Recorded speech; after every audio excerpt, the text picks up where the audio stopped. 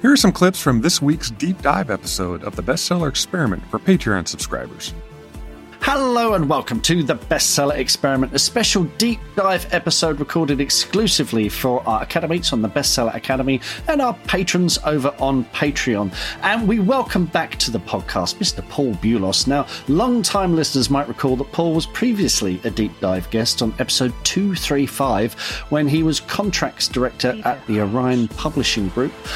He's also married to the writer Samantha King, who was also a guest on episode 51, so do check that one out. But today we're going to be having a very different conversation because Paul is now a leadership coach and you can find him at thecompletecoach.co.uk, and we're going to discuss how writers can avoid burnout and achieve mental fitness. So this is something I think every writer encounters at some point. I think it's absolutely relevant to all writers. So stay tuned, folks. But in the meantime, Paul, welcome to the Bestseller Experiment. How are you today, sir?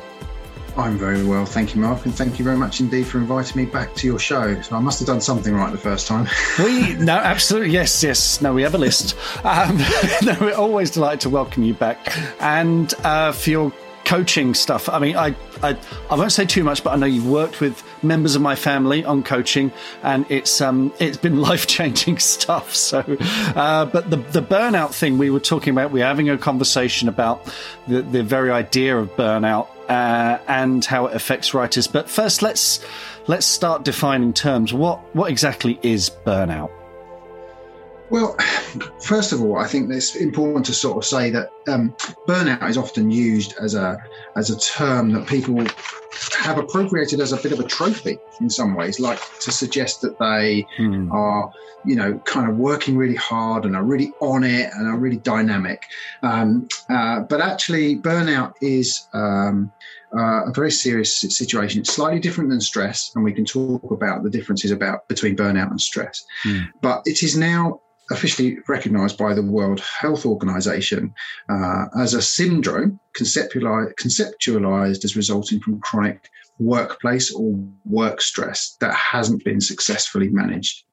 So I think, in essence, the way to think of it is that we all have times when we're feeling like our energy dips, when work feels like it's a bit too much, and we just kind of, our motivation goes, and sometimes a holiday will help that. When you go and experience burnout, a holiday won't help that. It's more than just feeling tired.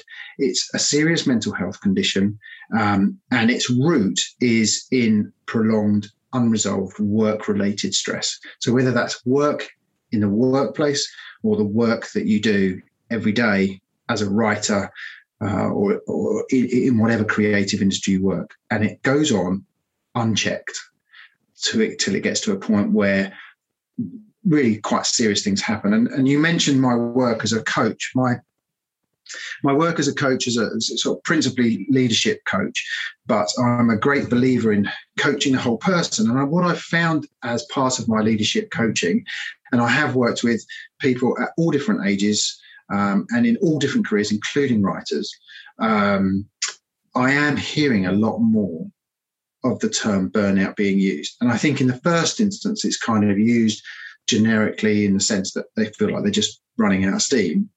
But actually, as you explore more, and particularly as a coach, I do explore more in my sessions with my clients, there's more to it. And it's become more prevalent and more of a feature since we have been through the pandemic, lockdowns and so on. Yeah. So just to be clear, stress, we'll get stress, go on a holiday, come back, decompress, stress might go away, but burnout is something that's kind of, it's something that's unresolved. It's something deeper that needs to be addressed. So how do we figure out the difference between that and our own lives? I mean, how do we notice the signs of burnout? Yeah, I think there's sort of three main dimensions of burnout, and these are feelings of complete energy depletion or exhaustion. I mean, absolute, just wrung out. Mental distance from your job. So actually you start to lose interest in what you do. It doesn't seem to matter as much as it did before. And that's quite an important one. And not only does it not matter, but you can become quite cynical about it and dismissive. And the third thing is sort of a reduced professional efficacy. So, you just begin to become very listless around your work, and it is related to your work. So stress, we have all sorts of things. We have families, we have lots of demands upon us, we have lots of noise. Burnout is very specifically related to that ongoing thing to do with your work. And those are the sort of three main dimensions. And it's the everyday feeling that we're struggling. And that's that when it happens every day, that's when you need to pay attention. The losing interest thing is, I hear this not a lot, but it's something I hear from writers in particular, where they may have had a book or two published, and the writing has become a bit of a grind maybe, or they're tied into a contract, or they've had books published and they're not getting reviews, they're not getting the kind of attention they might feel that that they wanted. I mean, any creative industry really, it's one of these things when you work put your blood, sweat and tears into something, you put it out there, ta-da, and no one shows up. And then you can start to feel, well, what's the point of this? And you do start to lose interest. So that is something I've come across quite a bit. And like you say, a holiday isn't going to do it, is it? What are the ways that we can address this and turn it around? Yeah, I think you make a very good point there, and particularly for writers, if we just kind of focus on that sort of occupation, it can be very isolating. You're relying on a world outside your window. You can help support the podcast. Subscribe today at bestsellerexperiment.com/support. That's bestsellerexperiment.com/support. Thanks again.